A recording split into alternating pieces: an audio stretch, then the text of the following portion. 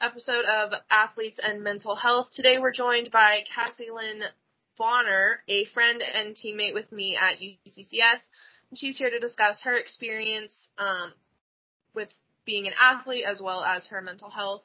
So Cass, go ahead, give us a quick introduction and your athletic background. Hi, I'm Cassie. I started competitive figure skating at 2 years old. I did that until I was 19. I started basketball in elementary school. I think I was in 4th grade, and then I just kept adding sports from there. I started cross country in 4th grade and continued that through high school, as well as track in 7th grade. So being in all these different sports, especially competitive figure skating and cross country, did it affect things like your self-image, your self-esteem, your stress management, personal life, things like that? Yeah, I definitely say skating and cross country were the worst for all that, especially self-esteem, because when you start out figure skating so young, you're around more mature people, so they want to doll you up to make you look older. It's like pageants with athletics for figure skating. And same with cross country, because people are self-conscious about how they look when they run, how their thighs look especially.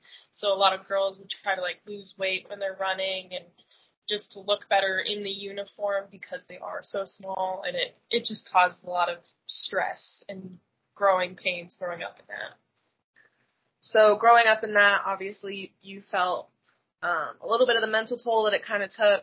And so now as a college athlete, do you feel that there's any focus on mental well-being? Like, could you take a mental health day the same way that you could take a sick day? Or if you were injured, take time to recover from that? Do you feel the same emphasis is put on mental well-being?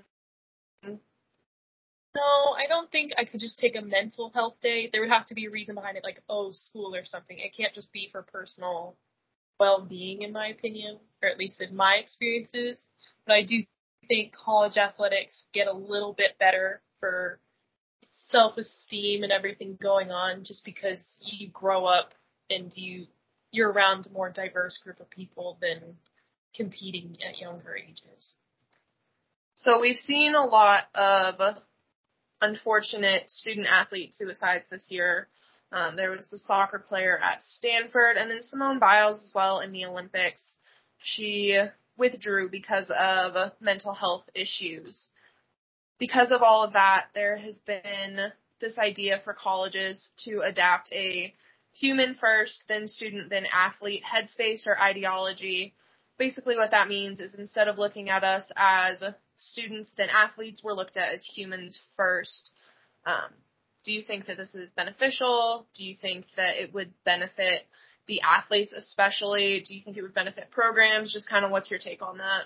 I think overall it would be beneficial, especially if they started it not just in college athletics, but in all athletics, because there is such a pressure to be number one. And just going forward, if we looked at a person as a whole instead of them just being an athlete and then a person, we could really save some lives. So, Cass, you balance a lot with running a company, managing a different company, being a full-time student who's looking to graduate soon, as well as being a collegiate athlete. How do you manage all the stress, and how do you personally keep healthy mentally?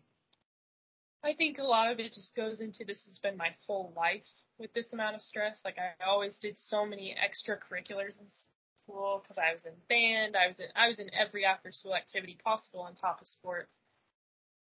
I've just been trained to, you have to organize your life and prioritize that over a social life first, and then you reward yourself with a social life.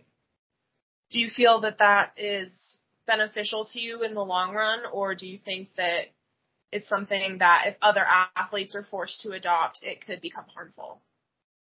I think the skills of organization are good for my life overall, especially in managing a company, but having to start it at such a young age has really stunted my growth as an individual. And do you foresee yourself being an athlete in the future, whether that be competitively or just simply for your own enjoyment? Yeah, I think I'll stay in it for enjoyment. I do plan on coaching after college, so I'll always stay involved in athletics. It's the biggest part of my life. All right. And do you have any final concluding thoughts for administrators that are out there, ADs, coaches, or to athletes themselves?